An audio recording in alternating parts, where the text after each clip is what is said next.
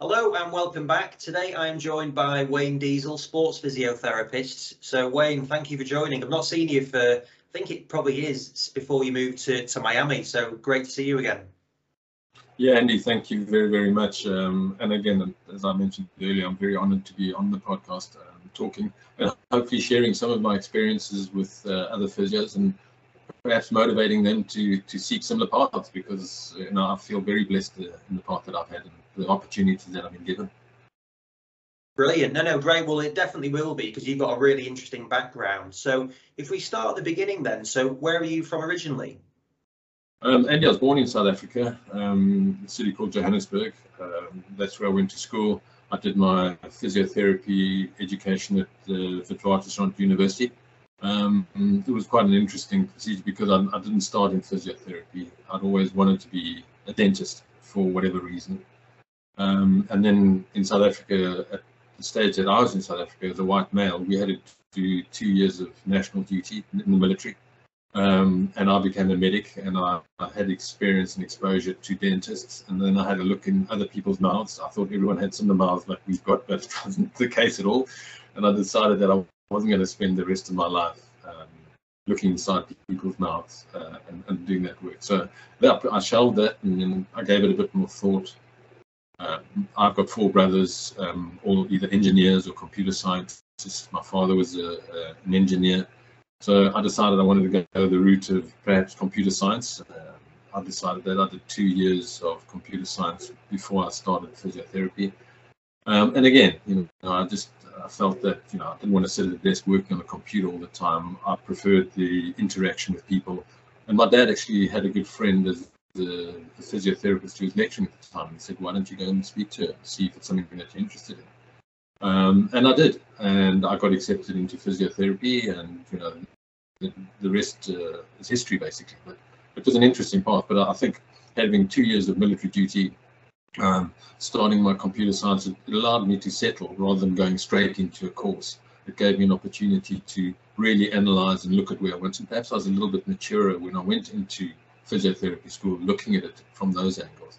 And again, I don't think today I would change anything. People say, well, you wasted 4 years, you could have been working, you could have been earning, but I'm very happy. I think it grounded me.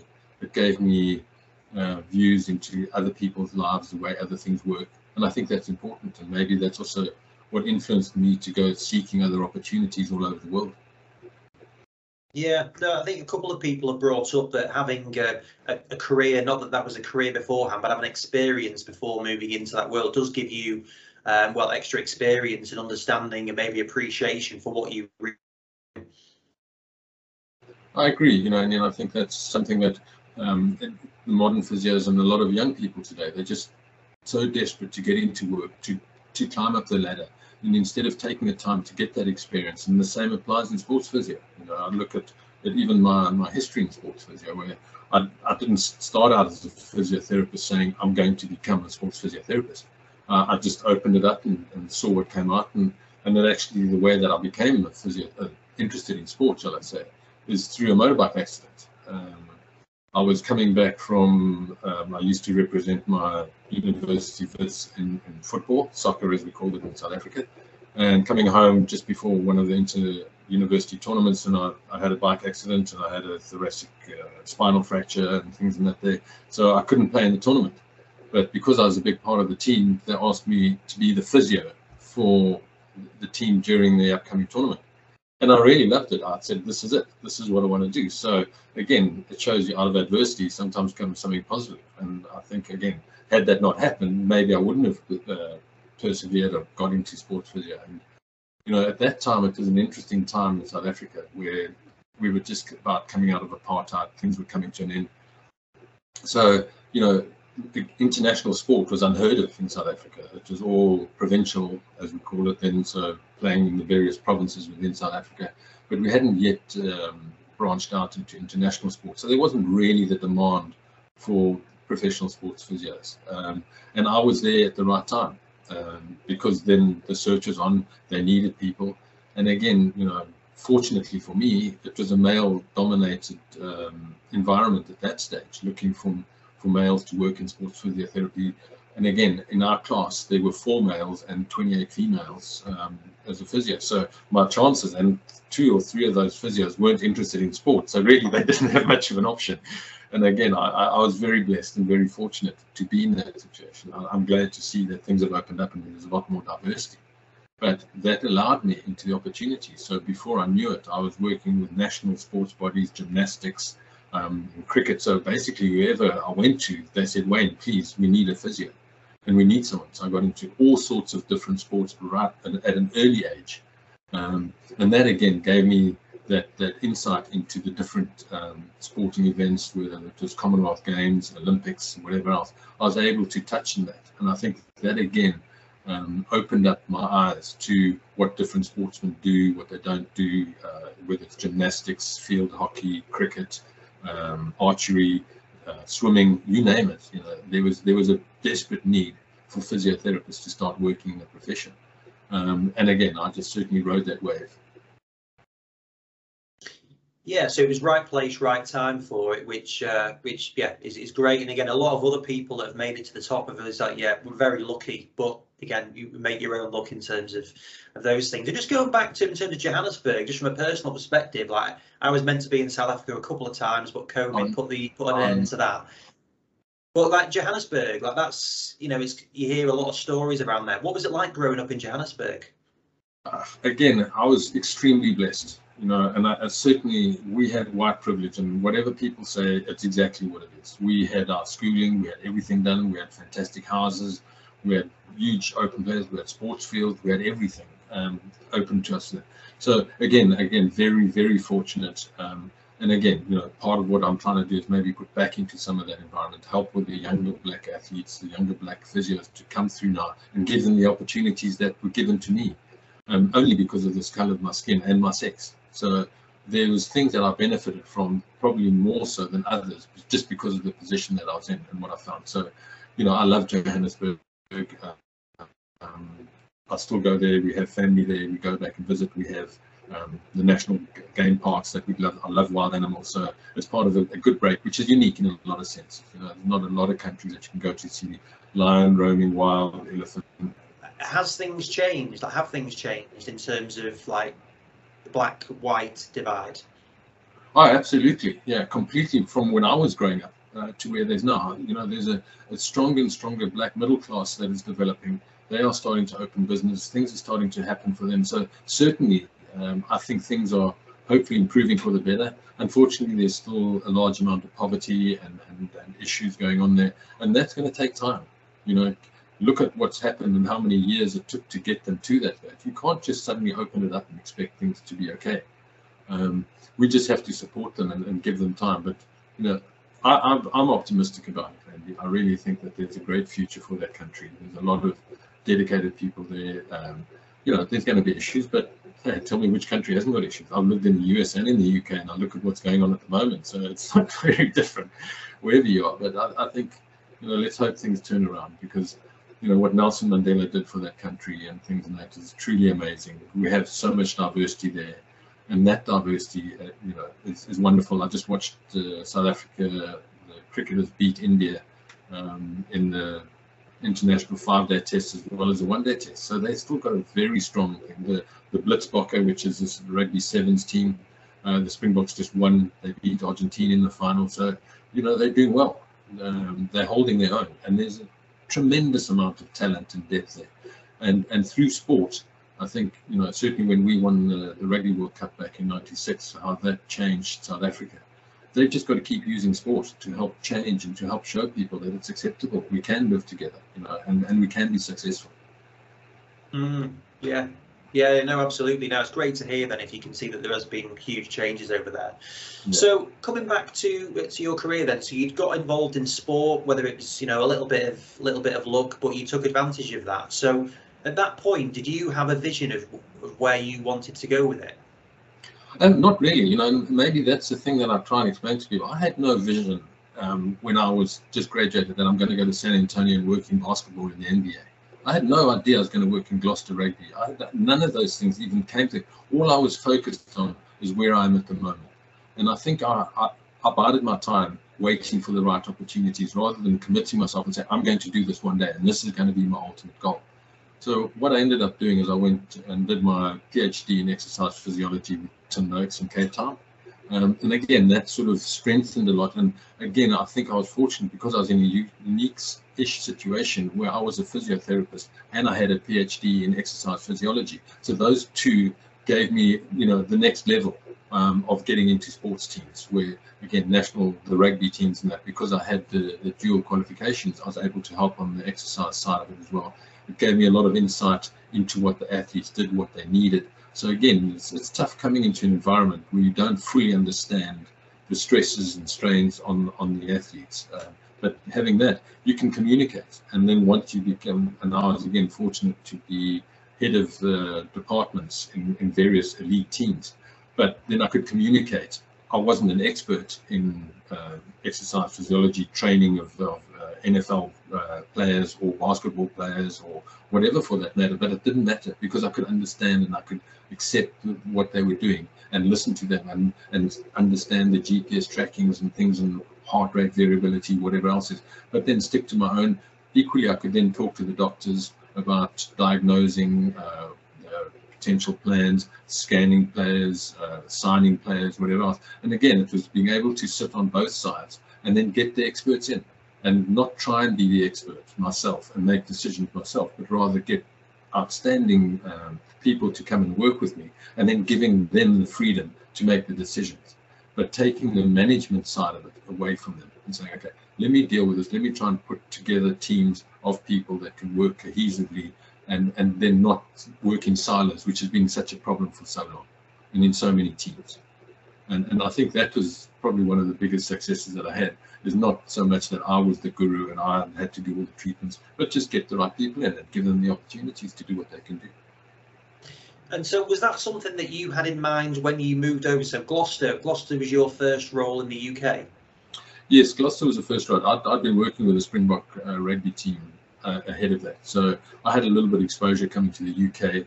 My brother had just moved to Gloucester a few years before that. And he introduced me to some of the hierarchy just because I was in the Springbok. So in between some of the games, I'd go down and watch some of the games. I got to know some of the front office, the admin staff at Gloucester Rugby. And then next thing they contacted me and said, Wayne, look, there's an opportunity. We really want to develop and grow our team. We believe that there's a huge amount of potential. And again, I must stress that I left South Africa for good reasons. It wasn't that, we had terrible things happening to us and I hated it and I had to get out of it. It was just a case of, look, I want to expose my family to other options. What does the rest of the world look like? Having been in South Africa for so many years and isolated and stuck into things, I was desperate to try and go out and explore. And also now that I've been the head physio with the Olympics, Commonwealth Games, All Africa Games, Bafana, which is a national soccer team, the rugby teams, and I just said, look, I've got to move.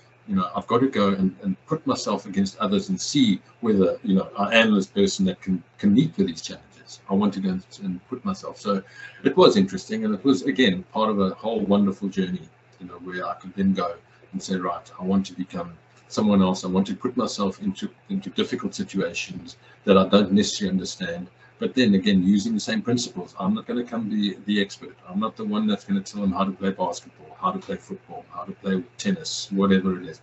I'm going to be there to support. And I think that's stood me in good stead over the years, where it's rather than trying to pretend that you know what you do. It's more about, okay, let me see if I can help with the support staff. Let the coaches do the coaching. I will do the medical side of it and look after the players. Sure, there's a lot of learning. Every sport's different. The demands are different. The injuries are different. But that's the exciting thing. And that's what's open to physios, if they can go and look at. And I didn't want to just become a single-minded, one sport only physio. And I respect those people that do it. I think it's wonderful to have 25, 30 years in one sport in a career. I just decided I wanted that diversity. I wanted to go out and experience different cultures, different continents, put myself into positions where it's challenging. It's not the easiest thing walking into an NFL team when you know nothing about the NFL. But, I certainly, again, as I said earlier, I certainly don't regret that. And I think anyone that's interested in doing it, I'd encourage you to look at those opportunities. So in terms of that, so how long, I mean, for one, starting out representing South Africa, I can imagine would be a massive honour across a number of those different sports. So how long were you, how did you get involved in working at the national level, and how long did that last? So it certainly lasted when, basically, when did I graduate? 87. Then I did my PhD. I got my PhD in 91, 92-ish. So it was around about that time, and in between that time, I started already working with national organizations, with gymnastics, women's gymnastics. And again, because of the national team body, then there was games. Then I started going with that, because then they'd nominate me as a physio potentially to go with the national teams. Then when I did that, it was again, then football came to me, then it was rugby, because some of the directors of medicine in those organizations, like SARFU, which is South African Rugby Union, they were the ones that were also working with the Commonwealth Games or the All Africa Games. So because of my contact with that, they then brought me into that. So it's like anything, it's a people business, Andy. You know, we are involved in the people business. If you don't get involved with working with people, you don't have a business, basically. So again, it's not just about smooching up and getting with people, but you have to have those people skills. And I think that's one thing that as physios we need to become better at, is actually having those personal skills, working on the personal side, the soft touches, the EQ rather than IQ. Yeah, so then you talked about the move to Gloucester then. So how was that transition, both in terms of moving into a one sport full time, but also moving country? How did you find that?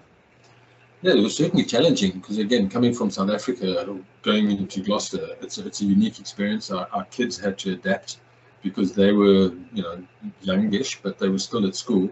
So the school terms in South Africa start in January and end in December, but the school terms here are different. So they start at different ages. So we had to then transition from the family side of it, getting them into a whole new environment, which is foreign to them. They'd got quite accustomed to that, but they were young enough. And I think it's also helped them to accept change and deal with change. So getting into that, I was fortunate to have a really good management team in Gloucester Rugby. We did very well that year. We won the Power Gym Cup. We came top of the league that year. We had a phenomenal success on and off the field. So that really tightened up. You know what it's like. When the team's winning, it's successful, management, everyone's happy, everyone's prepared to listen to ideas, and that allowed me to do that. I'm sure it would have been different had we come bottom of the table, had things gone whatever. But unfortunately, the owner at that stage, a guy called Tom Wilkins, over to Gloucester in about 2002, having met with the owners and the head coach, a guy called Nigel Melville. They contacted me in South Africa during having met me through the Springbok Rugby team, and they asked me to come over and work as the head physio at Gloucester Rugby. And again, it was something that I was interested in. I wanted to go and experience the world outside of South Africa, having been in apartheid throughout most of my years that I'd been there. I wanted to go and see what it was like. Also, I think that was important, as I might have mentioned. I wanted to challenge myself, having been head of various national teams, worked for rugby, which is one of the biggest sport. Football, biggest sport going to the Olympics. I felt that I needed to go out and challenge myself, and this was a wonderful opportunity. I enjoyed working in rugby. There's a special camaraderie with players in rugby teams. I think partly because of the violence and the aggression and the physicality side of it, that they have to look after each other. And it's unlike a lot of other sport. I was a footballer, soccer player growing up. And we'd never had that, but certainly in rugby you need to look after each other, otherwise you could get seriously hurt. So I was intrigued by that, and I wanted to challenge myself. So when I arrived in Gloucester, some of the issues that we had, obviously from a family side of it, is that the kids were at school. So when South Africa, the school term year started in January, ended in December. It was very different in the UK, mid-year to mid-year. And that meant that they had to go up or down a year, depending on what happened. So it was challenging for the family to do it, but they were youngish, and I must say again, it helped them to deal with change and understand change. And again, I think think that's part of what was given me the ability to move, is that once you've dealt with change and felt, hey, I can do this, I can cope with this, it makes it that much easier the second time. There's a lot of people are wary of challenging themselves because they don't believe that they can do it. They think it's going to be a failure, rather than going out there and giving it your best shot and saying, believe in yourself, I can do this, and this is what it is. So fortunately with Gloucester, on the one side, is that we had a phenomenal season. We ended up the top of the table in the regular season. Unfortunately, they just introduced a playoff system at that time, so we lost the playoff to Wasps. But we won the Powergen Cup, which was tremendous for Gloucester Rugby. They were really a dominant team throughout that year. But come the end of the year, with all of those things, the owner had run into some financial difficulties, a guy called Tom Wilkinshaw. And I was approached to say, look, we need to trim down the support staff. And I felt awkward about it and uncomfortable, because a lot of those people had been there before I got there. So I didn't want to be the one kicking them out to stay there. I said, no, I'm going to be the one that has to go. I can't get rid of my staff that have been loyal to me and done whatever else. So fortunately, it was, again, through another contact, through a guy called Matt Yates, who is a British runner, a track runner, who used to come to Johannesburg to do altitude training. And he used to come to one of the physiotherapy, or a physiotherapy practice that I had in Johannesburg. And I got to know him really well. And he found out that they were looking for someone as head physio, head of medical department to work with. And my background in football was that I played football. I understood it. I'd worked with a national team. So I wasn't concerned. It wasn't as challenging as going into rugby, which is a sport that I didn't really play growing up. And I welcomed the opportunity, because it allowed the other staff that were working within the organization at Gloucester Rugby to stay on. And I could then move out, and it gave me, and that's how I started, and that's how I left Gloucester Rugby. Right, and then so in terms of that was Charlton, was it, that then you moved on to? So yes. they were a Premier League team at the time, weren't they? Very much so, yeah. With Alan Kirbishley, he was the head coach manager at that stage, and again another fantastic individual. And I was very fortunate. My initial exposure into the EPL was to have someone like Alan Kirbishley as the manager, where I remember as if it was yesterday, where he met me at the apartment that I was going to be staying in. He took the time out to come and introduce himself. He met me there. He did everything. So again, that just made me feel part of the family. And I think that is so important, where you can really get to understand and to meet and have a good communication with the head coach, the manager, the owner, the director of football, whatever those senior positions are. Those relationships are critical. And that started off a wonderful period with Charlton Athletic football, where I spent about 5-6 seasons with him. Unfortunately, then I think it was typical of so many teams that they were aspiring. We were always mid-table, and they always wanted to get into Europe. They thought they could do better without Kirbishley. They thought that they needed someone that's going to take them to the next level. But having said that, I think Kirbs also felt that he could do better, and that he also wanted to go and experiment, and said, I need a club that's bigger, that's got more money, that's got whatever else. And once they started introducing those changes, things went south. And he went to West Ham. We had Pardew coming in to Charlton Athletic, Ian Dowie, those things, and things just didn't work out. It was a different dynamic. Things didn't work out. For whatever reason, they then got relegated that season.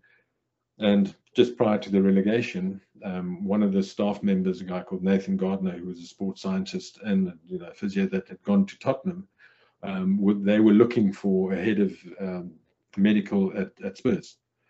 They approached me. I went for an interview, and again, I was very fortunate to land the position.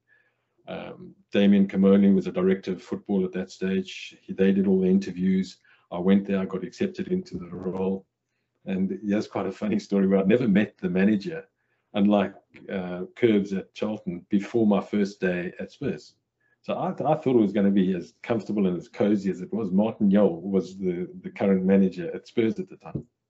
And I remember, again, very, very vividly walking into the office the very first day that I was there to introduce myself and say, hi, this is who I am. I walked into his office and this guy didn't know who I was. Martin had no clue who I was. And I started introducing myself, and the next thing, he just cut me off and he started talking in Dutch to, the assistant coaches and whatever. I think what he didn't realize is that I could understand Dutch because I was South African. So I don't want to repeat what he said in that meeting, but I had this tough decision to make. And I actually stopped him. I said, excuse me, Martin, could I leave? Because I understand what you're saying. I understand Dutch. And it was amazing, the transformation. His face changed. And he actually, I think from that day, trusted me. Because instead of me being quiet and not saying anything, he said, Wayne, that's it. Now, okay, let's talk. Let's get on with this thing. I understand what it is. So again, it's that having that relationship that I mentioned earlier, and that ability to be able to talk to people and be honest and transparent. And we had a great relationship. Unfortunately, he didn't last that long, as a lot of Spurs managers don't seem to be lasting at the minute. But wonderful, many eight years at Tottenham. I was there the last time we won in 2009. I think we won the Carling Cup at that stage. We beat Chelsea and things like that. So there's some fantastic memories, some really good times.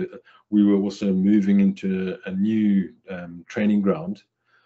So I was instrumental in helping develop that, set up a new training ground. And it is a truly phenomenal training ground. They put a lot of effort, and credit to Daniel Levy and everyone else for funding it and for having the vision to say, let's not cut corners, let's make it the very best so it stands the test of time. And that's always a challenge, Andy, is when you're in those positions to say, how do I then go and structure this thing?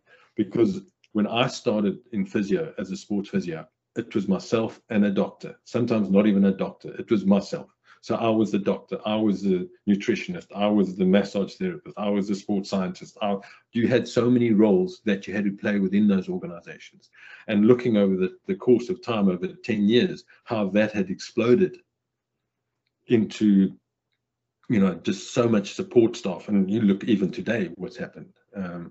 Those are the things that I think, then to try and say, what are we going to look like in 10, 20 years? If this is what's happening now, are we at the tipping point? Is it going to go up again? It's trying to balance that, because if you bring in too much space, you then have people wandering around and you lose that cohesiveness, the sort of togetherness that you want. People then drift into different things. So that was a challenge. And again, I learned a tremendous amount from that experience about helping to set out the various areas and that. But I think, as I stressed earlier, having some wonderful staff that were specialists in their own areas, I gave them the authority and to make decisions for their zones.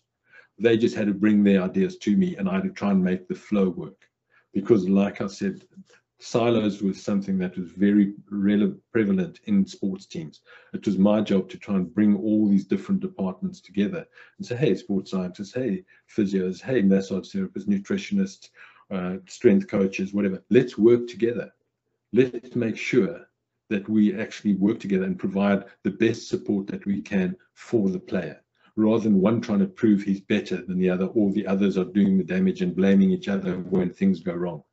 When things go wrong, we all take the fall. When things go right, everyone benefits from that. And it's giving recognition when things do go right to the people that have made that influence, and empowering them to make those decisions. And I think that's probably one of the biggest things that I've learned through my management time, is how to bring those people together, and how important it is that they listen to each other and you allow these people to voice their opinions. Yeah, there's a load of questions that I've got from what you've just said there. So just going back to when you went into Tottenham then. So when you're getting offered the job there, I guess it does change from role to role. But like, so you're in negotiations with Damien Comolli. Like, does he talk about what the manager wants, or is the medical team siloed at that point in Tottenham? No, I think, I wasn't aware that there was a slight rift and sort of miscommunication between the head coach and Damien. I understood when one person they spoke as an organization, because that's how I like to do. I represent everyone, not in different silos. And I think clearly there were silos going on at the moment where there wasn't agreements or whatever else. And that was what it is. I think at that stage, directors of football weren't very common. They still aren't today, and that was years ago. So that was really one of the first ones that they've had a director of football making a lot of the big decisions. But my naivety or whatever else, I assumed that that was indeed the case. So I understood what he said was what the organization wanted. This is what they want. This is their striving, and this is what I wanted to do. So the challenging position again is that putting yourself in those positions. It's finding out I've got to report to a director of football, and I've got to report, importantly, to the head coach as well as the players. So trying to keep everyone happy is not the easiest thing in the world. Where a coach wants a player to play because he's got to win, where a director of football wants to protect that player because it's an asset for the organization. So they may not always be on the same page, but it's how you get those messages and the transparency, and that's the delicate part of it. And that's, I know, and I sympathize with a lot of my colleagues that are in similar situations. It's a tough ask. You have to make sure that you sort of get it right, that you're open, you're transparent, that you're not seen as taking sides. Because the minute they think that you are siding with one or the other, that's when the trouble starts. So yeah, certainly in those initial things, it was, again, unfortunately, Spurs had, I don't know if you know, there was a young boy that had a heart attack in Belgium. One of their players, the youth players, he came back and he had associated brain injury damage with that thing. So there was a lot of, again, it was in the early days of where staff weren't really CPR trained. They hadn't done a lot of this thing, and there was a lot of expectations. They'd only just started doing testing and things. So there were a lot of questions to be asked, and a lot of pressure put on the medical staff. Because in hindsight, obviously the organization's experts, I said, the medical staff, that's your responsibility. So they want to change. And that was what caused part of the change and for me to go in there. So they were very interested or very keen for me to make sure that didn't happen again. Yeah, no, it's really interesting. So, like you say, director of football is still relatively new, and it's not in a lot of different clubs, and like the dynamic of how the club operates, it seems to be pivotal and making a big difference. So, and then in terms of like developing that training ground, which again is very impressive, and Tottenham have really invested on the infrastructure of the club and so on. So when you were taking the role, was that part of the project? Was that mentioned to you or sold to you as you were going to have a direct involvement in that? Yes, indeed it was. And that it was interesting because I thought that was imminent. It was going to be in 2 years. It took about 5 years before we even got there. It's on paper they can put things out, but it takes a lot of planning and a lot of time and a lot of work that's gone through that. So yes, it was certainly part of the initial discussions where they did ask my input and whether I felt that I could cope and manage some of the things, and I was comfortable in doing that. I'd planned my own physio practices in South Africa. I'd set up managing things within different sports. So I had a good understanding. I'd traveled quite extensively by that stage, so I'd seen different setups, and I pretty much felt that I had an idea of what we needed. Fortunately for me, it took longer than what they anticipated, because I was able to learn and understand what it was to Spurs, what they needed, how the academy worked, how you mix the academy with the pro teams, how they separated, but an understanding and all of those things. So there was a lot of insight that, again, I was just completely blind to because I hadn't been there long enough. And I think had I gone in there, I probably wouldn't have made the decisions that we ultimately made. You need the time with that. You need to see that. Yeah, I can see that. And again, just going back to that, the Martin Jol, the manager thing, like one of the things that I know that certain clubs have tried to introduce is that the medical team is not, like, when a manager leaves, a lot of the time you'd see the whole medical staff go. What's your thoughts on that? Do you think it's possible to have a medical team that is separate, although you're saying silos isn't good to some extent? Do you think it should be that way for medical and that coaching staff? I agree completely that it has to be that way. And I think we need to be separated out and somewhat protected in a way from the head coaches, from the medical staff. Certainly, I think the new manager can bring in someone as maybe as a fitness coach or someone, and they often do, the assistant coaches work on the fitness because they've got a certain style that they like and understand their drills and everything else. So you need to be able to, be like a chameleon, you need to be able to turn around and see that. And maybe it's, again, part of the background is that you have to be flexible. Not every player wants the same treatment, massage, depending if they come from. The French may more like electrotherapy, other people like hands-on treatment. So you have to treat accordingly to what the player wants and what the expectations are. It's likewise with the coaches. They don't have the same approach. You know, some of them have got a very hard-nosed approach to players. Harry Redknapp with Gareth Bale, for example. You know, Gareth only became successful because Harry was determined that we weren't going to run on every time Gareth Bale fell to the floor, because Harry at that stage felt that Gareth was going down way too easily. And he refused to allow me to go on the field when he was down. He said, no, he'll get up on himself. So again, it's understanding the dynamics, the peculiarities, and winning the trust of the head coach, but also understanding that you are looking after the assets of that organization, of Spurs. And that's the most important thing. These players, Gareth Bale, another example, he was signed from Southampton for, I think, 10 million or whatever. I can't remember the exact figure, but he got sold for an astronomical sum at the end of it. And I think that's part and parcel, obviously, to the coaches developing and giving him the opportunities, but also the medical staff looking after that individual.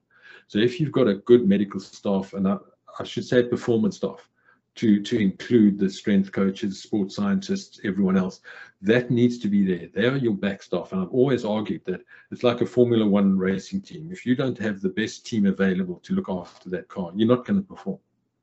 And that's what we did. That was the approach that I used throughout my career, saying, let's get the best together. But then you're ultimately reporting to the owner because you're looking after the asset. And if they can do and they trust you enough, you know, I've had many tough conversations when it's come to signing windows and signing players, where a coach is desperate to sign a player. I might think that that player, through the medical information that I've received from the specialists, is a risk.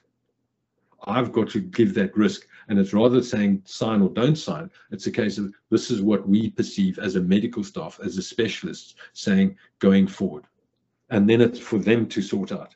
But again, rather than siding with the one and saying, I don't think I should sign him, it's just say, this is what it is. I'm in risk management here. It's like your investment. You come invest something with me, there's a high risk, it might work out, but equally it might bomb out completely. And it's just putting that as unemotionally as possible, as with many facts, and just saying, it's not a personal thing. I'm not doing it because I dislike or like the player or whatever else and want to be friends with them. I'm doing this to the owner or to the thing. Here's the information, and trying to get that information to them at the same time. Because if you give it to the one before the other one gets it, there's every chance that they contact the other one and say, this is what have you, and he said, and because he hasn't heard, they then become defensive immediately. So it's making sure that you've got to be very careful just how you send that information, and communication then becomes a big part of it. And those situations certainly taught me how one should be communicating with the hierarchy, and obviously with players.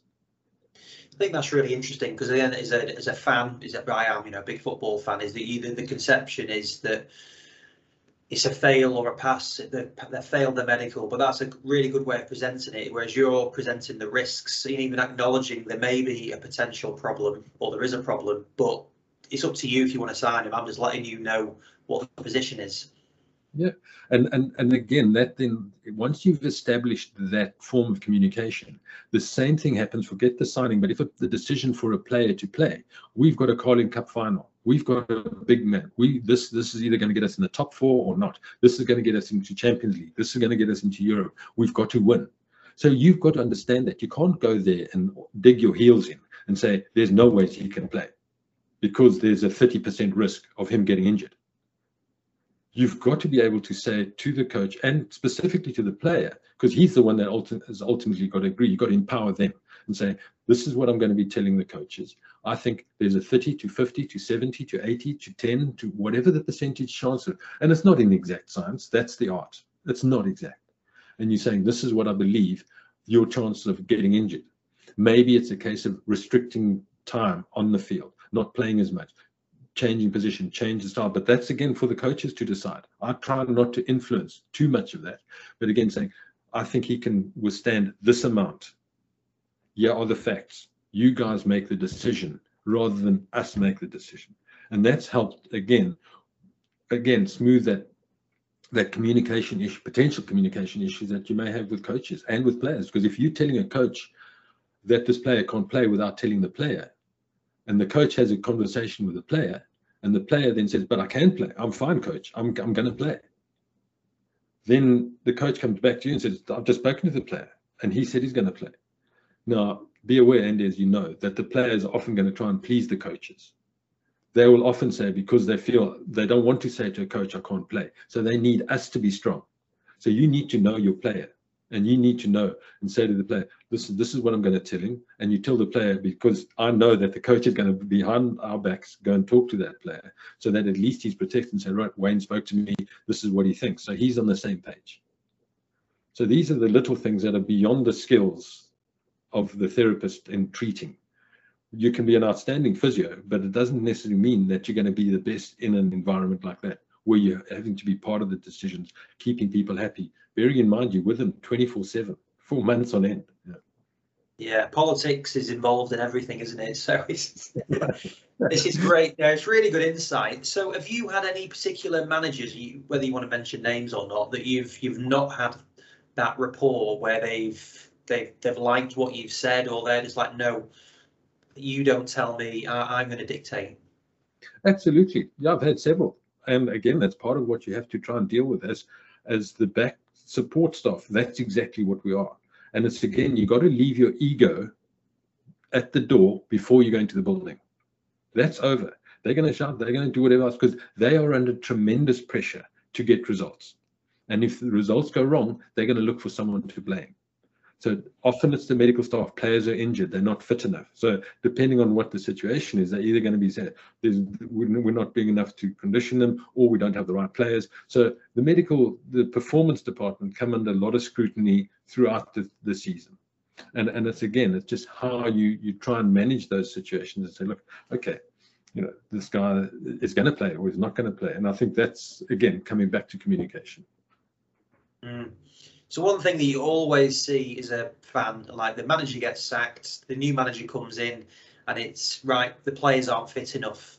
So you're managing that whole process. So I'm sure you've read and seen that before. So, like, have you experienced that sort of thing where you read in the press, oh yeah, I'm going to come in and they're not fit enough? Like, how do you manage that? Bear in mind you're managing the whole sports science area.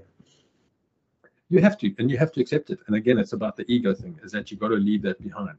Because again, there are different styles, as there are many different ways to treat back pain. There are many different ways to train and to have sportsmen and teams fit. So depending on the style of play is going to influence what they do. So again, rather than me judging it, as I'm there to support. If that's what you want, this is what it is. But again, it's making sure that, even though we're giving advice on what the training programs are like, it's the coach's decision ultimately. And if they feel that you're supporting them, that's okay. So there's a couple of rough rides, but they just want to see that you're there to support them, and not to say, oh no, we used to do it like this. This is what you should be doing. This is going to go wrong. You there provide as much support as you can. When injuries come on, it's not about saying, okay, I told you so, or whatever else you see, you should not have done that. You've just got to pick it up. And you just got to say, okay, well, let's deal with it. My role is to look after players as much as I can, provide as much support. Again, there are coaches that, not just on the fitness side, they don't want players to be lying around in the treatment tables. They want to actively discourage that. Other coaches like that. It creates a good camaraderie. There's communication within the locker room and the treatment. So you've got to try and find it out. And it's how you find those things out quickly with coaches. And see to them, okay, what is it? What's your style? There's occasions I've made mistakes because, that's what I thought was right, but I accept that. Again, as I said, there are many, many different ways to skin a cat. And it's, again, if you stick to one way, and the only way that you're going to treat back pain is with acupuncture, you're going to get success, but there are going to be many, many times where it doesn't work. And you've got to be able to be flexible and say, okay, well, let me move on. The player doesn't like acupuncture, he doesn't like needles, he doesn't like whatever else. Or this player absolutely loves it. Or he comes and tells me that this is what I want. And even in my heart, I know that this is not the way that it should be done. I have to abide by that, and hopefully over time, educate them, expose them to techniques that I've, in my experience, found to be better. That gains the trust. But if from day one you refuse to do something, you're not going to survive in this profession. Because the player, ultimately, he certainly believes he knows what's right, whether you think it's right or wrong. You've just got to try and educate them. And, I know I haven't touched on it, but education becomes a big part.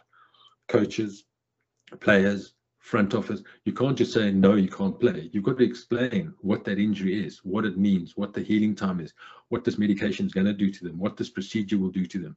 If the more educated they become, the easier it is for us to communicate.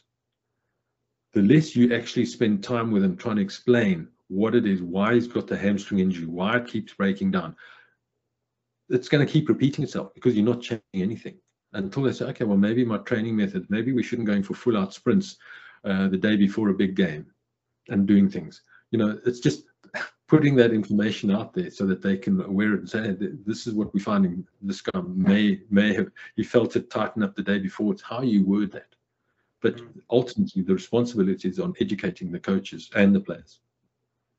Yeah, no, it's really interesting because it's great to get the insight of all the different things. Like the physio bit is kind of that's a small element. Yeah.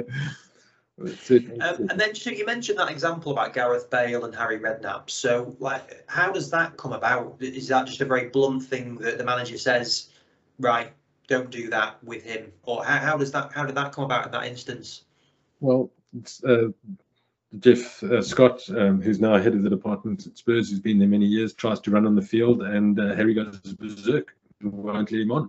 So that's happened. We saw it in Chelsea, you know, with Mourinho previously, where they go on, they get blamed for certain things, and sometimes that's how you learn. You know, it's not a case of, okay, these guys bring in their do's and don't lists. It's very much learning as you go, accepting that. Again, I'll stress, put your ego in the back door before you get into the building. You're going to take it, but then standing up to it, and don't be offended by it necessarily. You can challenge it by all means, but stand up to them because they respect that. That's what this business is about. They're there to win. They want the best out of it. And if they can trust you, they're going to listen to you more and more. So there are times when you just have to stand up and not say, oh, and I'm not going to work for you, I'm upset, and then you start bad mouthing off to the players, because that information is going to get back to the coaches. You need to support and say, hey, Gareth, let's do it. And he became a phenomenal player. Part and parcel, I don't know, but that was what was happening, and that's how we learn on the job. And again, the message to young physios is accept that you're going to be pointed out, you're going to be shouted at by coaches who don't know much about medical, but then it's our responsibility to educate them. And so in that instance then, does the manager take responsibility? So if like Bale in this example, if he says, look, why is no one coming on? Does the manager be like, well, no, because I've said? Yeah, that's exactly what it is. And unfortunately, in that time, the player ended up with a stress fracture in his foot. So, but it's a case of, you know, if you cry wolf too many times, something gets happened. So it's about toughening up players. It's extremely, elite sport is extremely tough. There are so many kids trying to get into sport and so some of the very talented kids may not be the most resilient or the toughest, and they don't have careers because they can't deal with that pain and things in that there. But there's a fine line. But again, it's that whole process, and not then shoving it in Harry's face and saying, this is what happened because you didn't allow it on. So, okay, well, let's try and work with it, guys. Let's try and get better. This happened because you kept rolling around as if you've been shot by a gun when there was nothing wrong with you. That's what happens to that. Let's change that narrative. Let's change that. Then the coach buys into it. So you're not blaming him. You're not running to the owner and saying, this is what happened because of that. You know, it's happened. Whether you ran onto the field or not is immaterial. Obviously, you had to come off shortly afterwards, but you know, that's just what happens. Yeah, no, really interesting. I mean, it makes complete sense when you explain it, but I guess that's part of the art, isn't it? Is being able to see that, and like you say, not have the ego to feel like you've got to be running the show. So no, really interesting. So yeah, so then you've been at Tottenham. So we'll come back to some people that you'd worked with there. But how did the move to America happen? This is bizarre. I actually thought I was being conned at one stage with this thing, because I got a phone call leaving a game on my way home after a Tottenham game by the owners at that stage. It was at Miami Dolphins. Oh no, sorry, my apologies. At San Antonio Spurs, the basketball. They were looking for someone again to replace their head of medical department. Things had gone wrong with one of their top players again, and there was a blaming. You said that, he did this, I did that, whatever else, but whatever they wanted to change. So they asked me to come, and I was interested. I said, hey, an opportunity to go work with the NBA. San Antonio Spurs, who's one of the all-time greatest franchises in the history of sport, with Greg Popovich, who's been one of the longest-serving coaches in all elite sport and a phenomenal individual. So I thought that is an experience I've got to try. I've got to go out and see how that works out. So I went over there, and the weird thing is that I went to, and then I met with them. It was great. Everyone was very happy with the situation. They wanted me to come and work with them. I was then taken to have a look at some houses in the area by a woman called Katie, who I then found out her surname was Tottenham. So I said, no. I'm going from Spurs to Spurs and I'm seeing Katie Tottenham. No. I'm being stitched up. This is a serious stitch up going on here. So anyway, we dealt with it. So she took us to an area in San Antonio called Arsenal. And I'm saying, no, this is too weird. There's got to be something fishy going on here. There's something really strange happening. All right. So anyway, I had a fantastic time. They were a brilliant organization. They still are today. RC Burford, who was again their sort of main guy in the front office, he helped me out, and at the end of it, they pretty much offered me the job when I was on the way back. But in America, they offer you a job and say, right, we'll see you in 2 weeks' time. You know, that's how it works. I said, hang on a minute, you guys. I'm stuck. I'm still in the contract at Tottenham. I'm not going to leave a team midway through a season. It's going to take me a long time to get into the US because of visas and passports and everything else, and get my physiotherapy recognized over there. I had to go and sit exams and do everything else again. So that's the process. I can't just be up and move in 2 weeks' time. So unfortunately, that fell through, or fortunately, it fell through, because then they contacted a good friend, Mike Tannenbaum. RC contacted Mike Tannenbaum, who was working with the Dolphins at that stage, and they were also looking for someone. But they were actually on their way to play an NFL game at Wembley. So I met with the owners of the Miami Dolphins then in Wembley when I came back, and they offered me a job, and they had a bit more time. They said, look, okay, we can see you in February or more, of the following year, which gave me ample amount of time to then go to the Spurs, to Daniel Levy, and explain my situation to them and say, look, this is a wonderful opportunity. I'm really keen. And again, that was NFL football. So the next thing I knew, I was going into Miami and I was knocking on the door of one of the biggest franchises in the NFL history, and trying to understand a little bit about football. So that's what happened with that. So yeah, what was that like then? So did you go over to Miami after you'd met them at Wembley? Yes. So then I went over to Miami, and they were going to put me in a similar position, because again, they also had these silo issues where they had the strength and conditioning sports science department in one silo, and then the medical athletic trainers, everyone else in the other department, and they wanted someone to bridge that over. And because of my experience of working with that, they wanted someone outside of the US that had that experience and that background to come and work within that organization. So that was the job description at that stage, and those were the plans. Unfortunately, when I got there, now I remember the first meeting that I had was at the NFL Combine, because I flew in at the time of the Combine in Indianapolis, and I went into weather which I think was about minus 17 degrees, and I said, I wonder if I'm doing the right thing yet coming into America. But we met with the NFL, the hierarchy there, and they said no ways are they going to support this structure.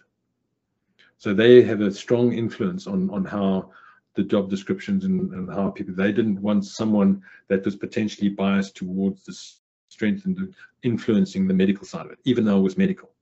So my performance director role wasn't on paper so much as an overseeing thing. Again, it relied on communication, sitting the two heads of departments down, the head strength coach and the head athletic trainer, saying, listen guys, I'm here to try and bridge this. Let's work together. I'm going to give you your autonomy in your various sections, but let's try and bridge this rather than working in the silos. And it was fantastic. That was, again, the experience. It was similar to what I explained in rugby, because of the pure physicality of the NFL. These players have got a bond like is unknown to any other sports teams. The harsh reality of the NFL is that a lot of those players only have contracts for 2 weeks. They don't get bought and sold. There's not a value to that. They get traded out and they get sent out, or they just get axed and said, right, that's it. Obviously, their franchise players get substantially more amounts of money, but for a lot of those players, they're having to play. And can you imagine only playing 16 or now 17 games a season? That's all you play, 16. So if you lose 2 or 3 games, the impact that it has on your probability of making the playoff is massive. So having all of that experience and saying, wow, this is the pressure on a game day of so few games with such a high stake, was again exhilarating. It was something where rather than playing football where you're having so many games there, you just arrive, okay, we've lost 2 or 3, we'll pick it up again, we'll go back again. This didn't happen in the football and in the terms under which these guys worked. So they had to play. Andy, could you imagine if you risk losing your contract with a sore knee or an ankle? You're going to play. And I recall, again, one of the vivid recollections is walking on a game day, my first game day, and seeing about 6 or 7 players with an IV drip on them before the game, getting fluid hydration put into it. And I went nuts. I said, well, you can't do this, guys. This is you're not allowed to do this. The WADA, what is it going to, this is drug, this is doping. It's an offense to do this. No. They have their own American thing. That's fine. We can do that. So they can try to understand and the injection and things that were going on there. But, a phenomenal group of players. It was a tough sport. We would fly, on an aeroplane to the games. They'd have 5 buses waiting for us to take the players and staff. We'd travel with about 160 people to a game. The equipment guys, if anyone in football or soccer is working and thinks they're busy, they should try working American football where you've got helmets, gloves, and the weather conditions there are extreme. Playing in Buffalo, whatever else, where it's freezing and it's snowing, you have to have on the side benches these thick coats. You have everything. So the amount of equipment that these guys had to do was phenomenal. And then it was obviously trying to understand the positions, because it's a sport where it's all about set plays, literally everything. So the players need to know up to 200 different combinations of plays and sets that they have to go through. The offense comes on, the defense and offense and special teams and things that they're going there. So again, having some experience in rugby, I sort of got to understand the physicality side of it. But what I didn't realize is just the precision and the absolute dedication to working that these guys had, where they'd arrive at the facility at 6:30 in the morning. I'd start my treatments, and they'd leave at 7, 8 o'clock at night. And they'd have meetings in between with their own groups, like the running backs or the wide receivers. They'd have their meetings, and then offense and defense would meet, and then the teams would meet. And then they'd go through video, the cutting, the breaking down of video, the taking it to the level. It was a complete next level for me of just how much detail they were going into that. Equally, going into the weight room and working in their gyms and seeing the weights and the power that these guys have was, again, incomparable to any other sport that I've ever seen. These were giants. And again, look, they're bursts of energy. So just trying to get your head around just how much weight that these guys are lifting. It brings me back to going to the combine, where, again, the combine, I don't know if you're aware of what happens in the combine, but it's all the college athletes, or not all, but a selected 300 or so college athletes go to the combine every year. All the teams go back there and they scout. So that's how you do your scouting. And then you get your pick for the draft. And then they have a look and they interview players and they do whatever else. But these players need to go through various tests and to say, okay, what are we going to do? How are you going to select this player? And looking at the speed, these guys were breaking Olympic records with the vertical jumps. Because you could imagine, if you've got talent like that and you can jump vertically, are you going to become an athlete or are you going to become an NFL player? So those guys go to the NFL. They have a bench press situation where you do 100 kgs and you bench press your maximum. How many reps? What would you think would be a reasonable number of 100 kilogram bench press? I wouldn't even like to guess on that. Yeah. So I saw a guy do 50. You've never seen. But it was like the weirdest thing. It was like the closest thing to, like, almost like back in the slavery days, where they'd march these guys up and down in their underwear, basically, because they'd look at their arm width, they'd look at their physique, they'd be measuring them and seeing these were the most phenomenal athletes that I've ever seen.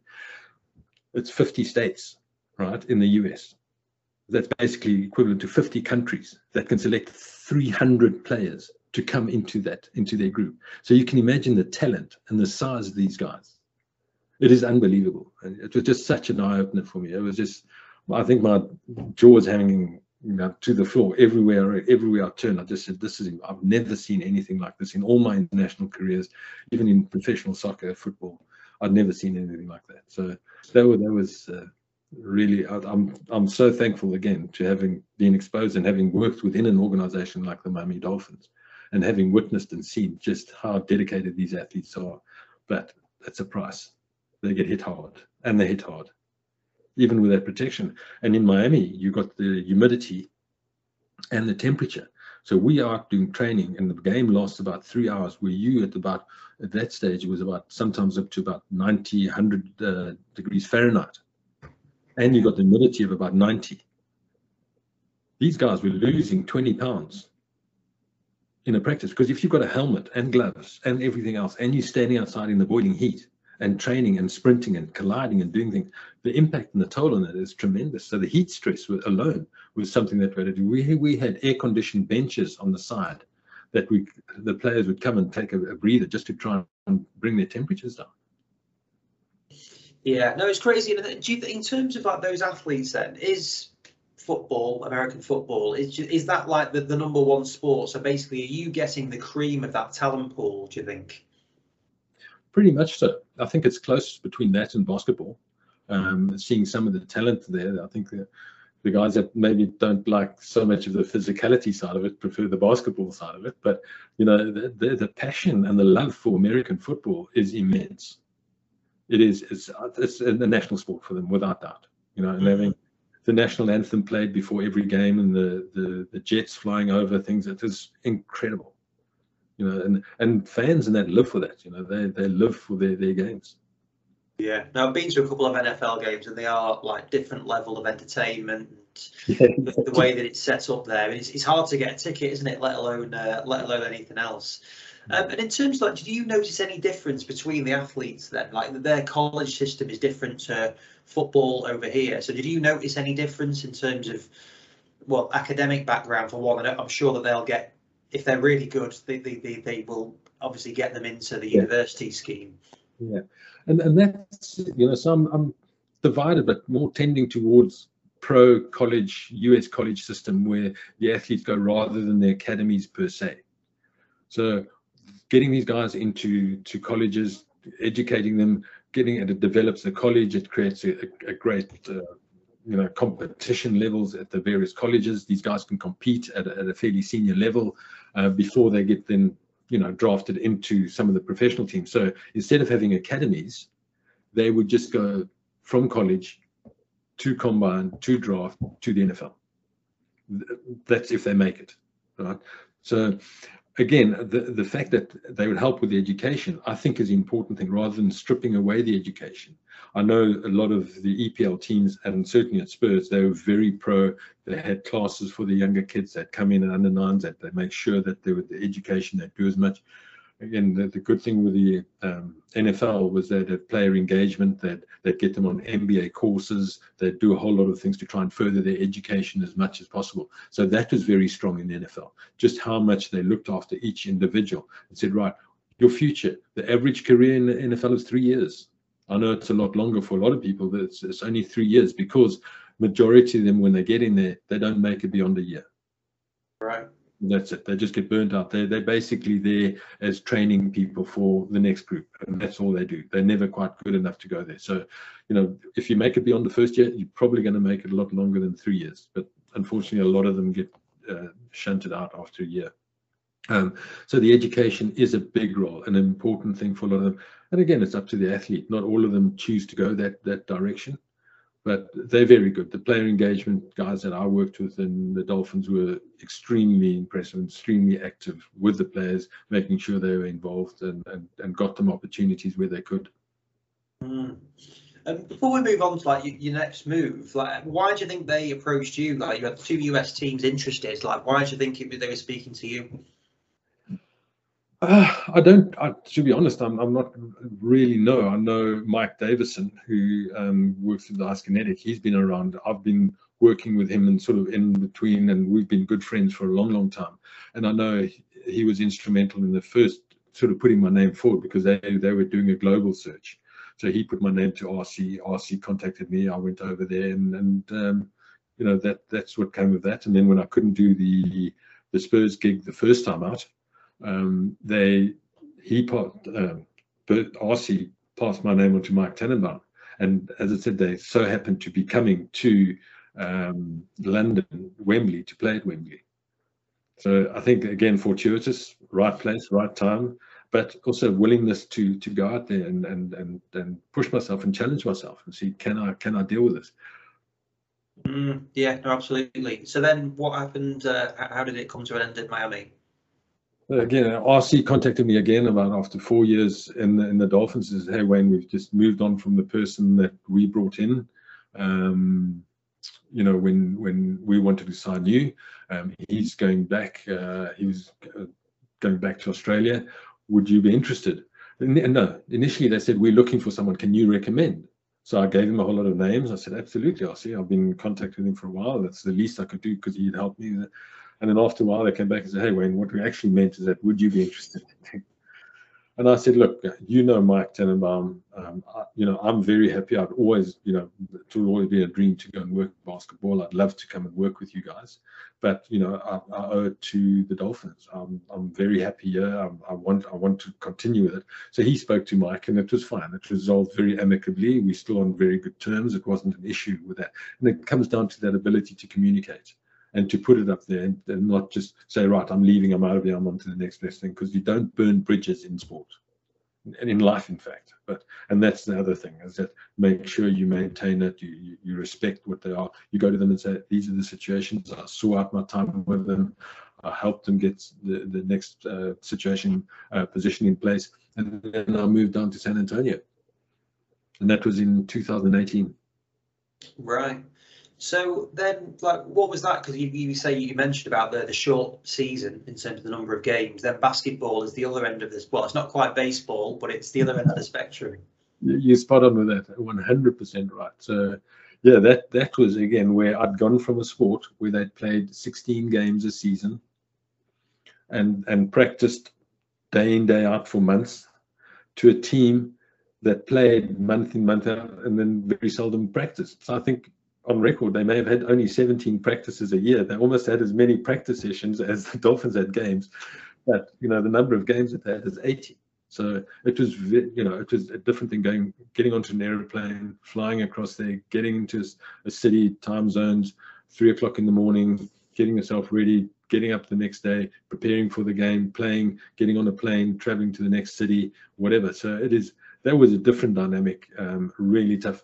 You needed a good cohesive group of staff, again, performance, because if you're with those people all the time, you want people that you get on well with, because that's all you ever see. You don't see family. I didn't know what day it was. It was either game day -1, game day, or game day +1.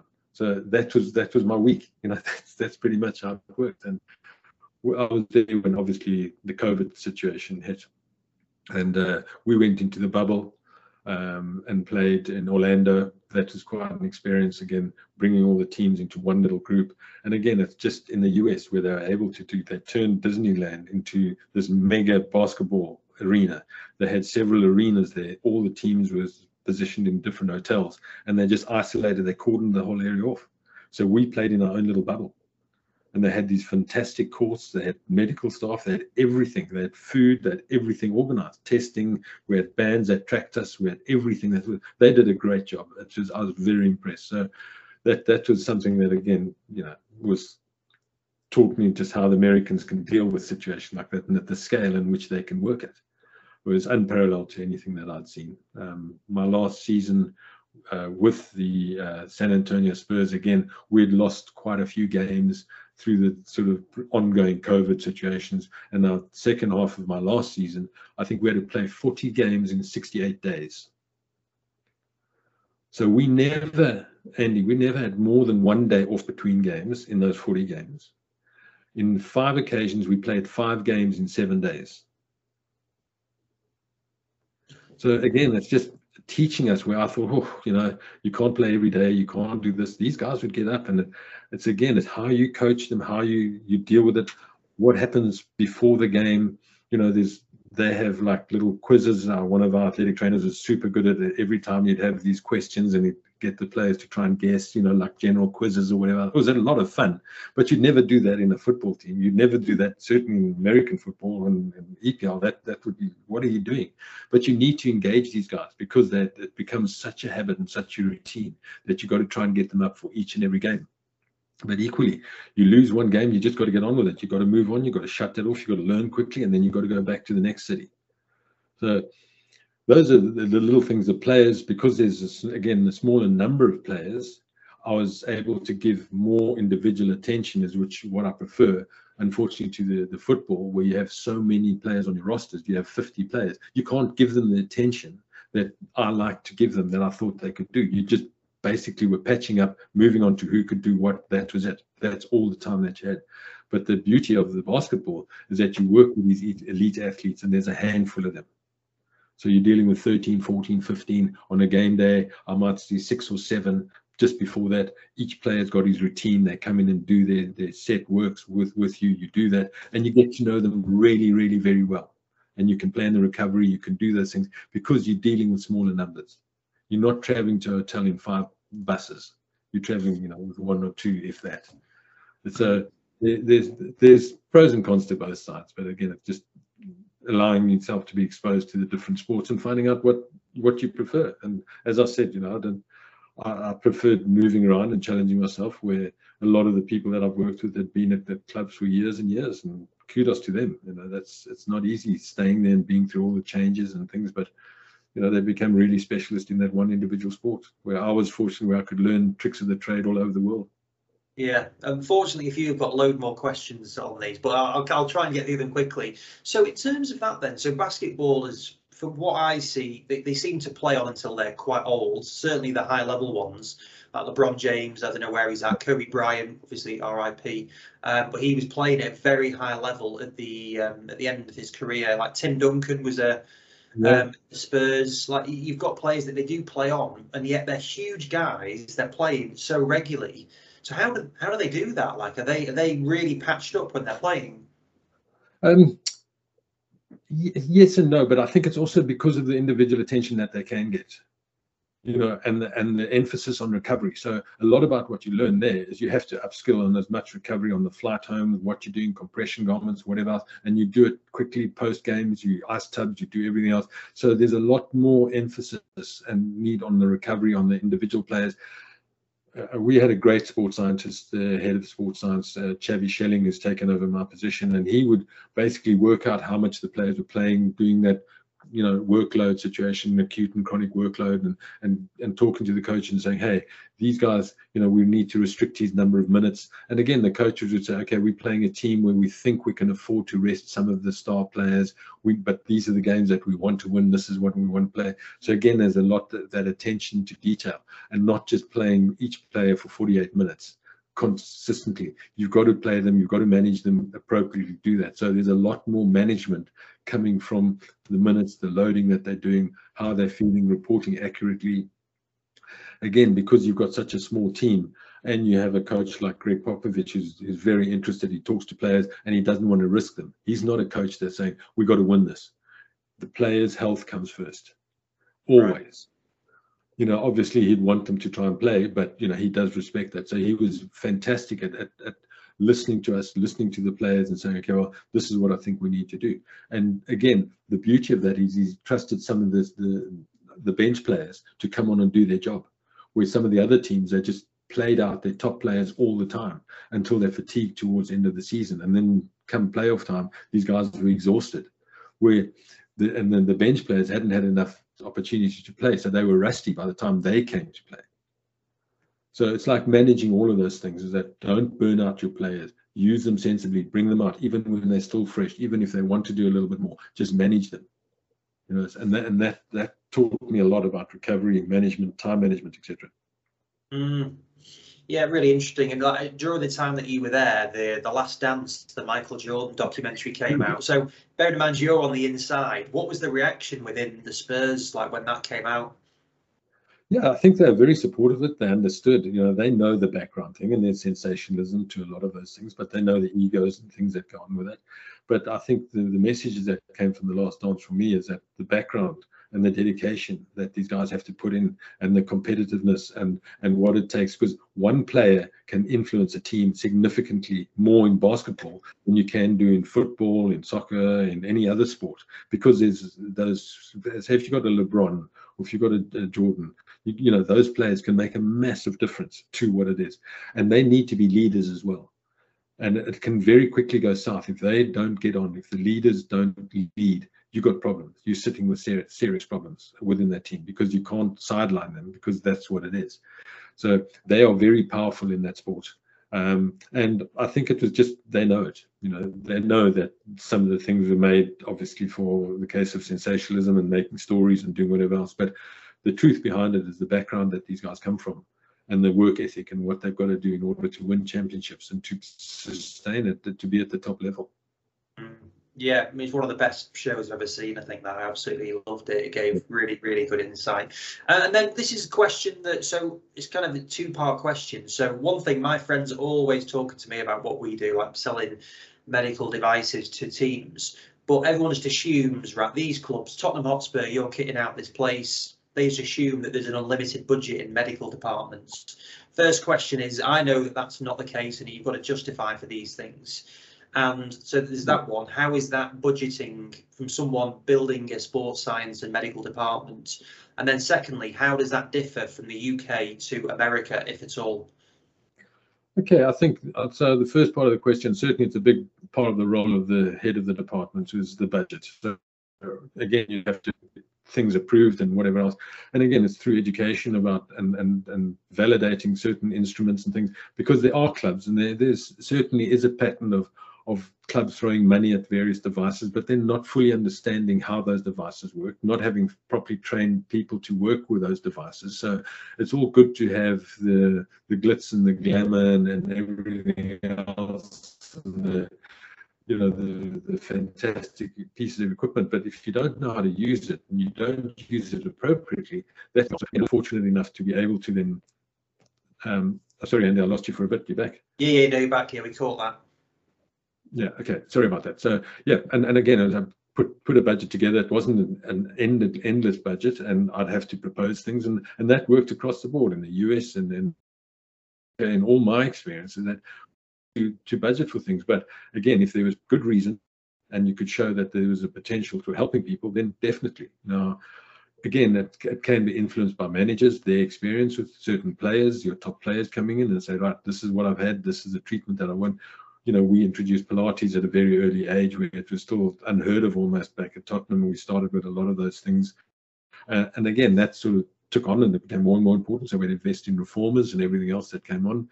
We had EPI, which is electrical percutaneous injection, where that almost like a cathode injection into an area and stimulate that area and to promote healing. That was a Spanish thing. And from Barcelona, and then I went and did courses with that. And because of the coaches that we had at that stage, that's what they had heard, and they'd had good experience with that. We had to go out and explore these different technologies and techniques, and then bring them back into the club and see how they work. So, yeah, certainly, I was very well supported throughout, but it definitely wasn't an endless budget. And I think that's important, because otherwise people just buy and there's no accountability. And certainly you get a reputation really quickly if you're going and buying pieces of equipment, strength equipment, and it gets used for one day and then doesn't get used again. Certainly the financial directors are very aware of what's going on. But if it's well used and the players are happy with it, then you get all the support you need. And that's Yeah, no, it's a good answer. No, I think that's a good insight on that as well. And then finally, so it's going to be a difficult one for you, because you've already gone on for ages in terms of like you have so much experience. But who are the people that you would say have been most influential in your career or life, even? Yeah, I think the first one is my wife, Jean. She's also a physiotherapist. So she had to give up a lot in order to follow me all over the place. So she set up practices, and then I said, "I know I've got a job in Cape Town. I'm going to the Sports Science Institute. I know, okay, give up her practice in Johannesburg, go and help me set up a practice in South Africa, set all of those things up, and then no, I've got a position in Gloucester. Then move all the way to Gloucester and do that." And then start working in one of the NHS hospitals there and really loving it and wanting to do extra stuff. And then saying, "Oh, no, now I'm going to London," and things. Then she's set up a practice from home in London, trying to get that established, and that really very, very well. And then the next thing, I was off to the US.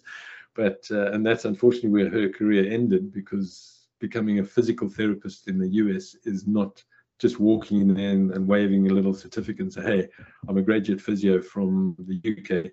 Please." I did additional courses. It took me about a year and a half to get the qualifications. And Jean just said, "No, I can't be doing this and that." So certainly, I think she was, the back support for me, understanding what it is, and willingness to move different countries, experience different things, and the sacrifices made on our kids and our young family. That's the hard part of sport, as you know. You sacrifice all your weekends, the time away. That's it. I'm not going to be there when my son's first football, rugby game is going to be, my daughter's first play, her first netball game. I'm not going to be there because I'm with the team. So you lose out on so many of those things, and you've got to be prepared to do that if you want to make headway in the sport, unfortunately. And that's not for everyone, and everyone can make their choice. So, Jean was certainly a big influence in my career. Tim Noakes, sort of the legendary sports scientist in the UK and South Africa in Cape Town. He was very challenging in what he does. He still is today. He sees controversy wherever he can, and he will challenge whatever people consider as the modern, that's the debate on whether VO2 oxygen is the most important thing to limit performance. He goes and says, no, it's a peripheral thing, it's a muscle rather than that. And that's his whole life. So he taught me to question the fundamentals and not just accept everything that you're told. So that was the beginning of it. And then there are numerous people, that gave me the opportunities to work in sport. Ishmael Yakut, who's unfortunately passed away, he was the doctor at the Springbok rugby team. He was a great influence in my life, certainly in South Africa, gave me the opportunities, got me into the international sports, and gave me the belief in myself. He said, you can do it. And, I'd question myself and say, I can't go to All Africa Games, I don't have the experiences. You can, I will help you. So you need people in your life that are prepared, that believe in you enough to support that. And then coming into the into the UK, Mike Davison, who I mentioned earlier, has been a great friend and a big support of mine, giving me opportunities when I've needed it. So thanks to Mike, that a lot of these things did transpire. And then going into the US, Mike Tannenbaum and the RC Burfords, who again believed in this person who had absolutely no clue about the sport, but was open to it. I didn't try and pretend I knew everything. And again, I think that's what they liked. They didn't want someone trying to come and say, they clearly knew I didn't know anything. The players knew I didn't know anything, but that wasn't what it is. So they actually quite welcomed that, rather than they thought that I judged them. They just said, okay, Wayne's here to help me. He will learn, and I did learn, and I loved the sports, and I got involved as much as I can, and I try to teach myself as much as I can with those things. So yeah, I'm sure I've missed out several very, very influential people, but those are the ones that come to mind. No, brilliant, really good to know. I really appreciate your time on this. I think you might have got the record for the longest chat that I've had here, but well worth, because you've given a really great insight into just like the business of sports physio as well, which I think I'm always fascinated by it, being a massive sports fan, and certainly I like American sports as well as the Premier League. And no, that's been really good, sir. I really appreciate your time in giving that up. And now you're based in Wales. You obviously you're down the road from me in Manchester, so I hope you're going to be able to get over at some point. I'll definitely arrange a visit and come down, and hopefully whatever I've said might inspire some young guy somewhere, some mentor, someone to believe in themselves and say, I can do this, I can go out there. Given my background in South Africa, to have been in 3 continents with multiple sports and do things, and that was nothing I ever dreamed of. But I'm scared of having, as I said, to set a dream, because that's what you aim for. So I didn't have any limits on what I was aiming for. I was just going to do the best that I could do, take the opportunities that came to me, and it's worked out for me. Brilliant. No, I think that's a great philosophy and a great note to finish on. So, Wayne, thank you very much for your extended time today. And yeah, I look forward to seeing you soon. Pleasure, Andy. Thanks very much, and good luck with what you guys are doing. I really support that. I think it's a tremendous benefit to the profession. Brilliant. No, appreciate that. Thanks, Wayne. Take care, mate. Bye.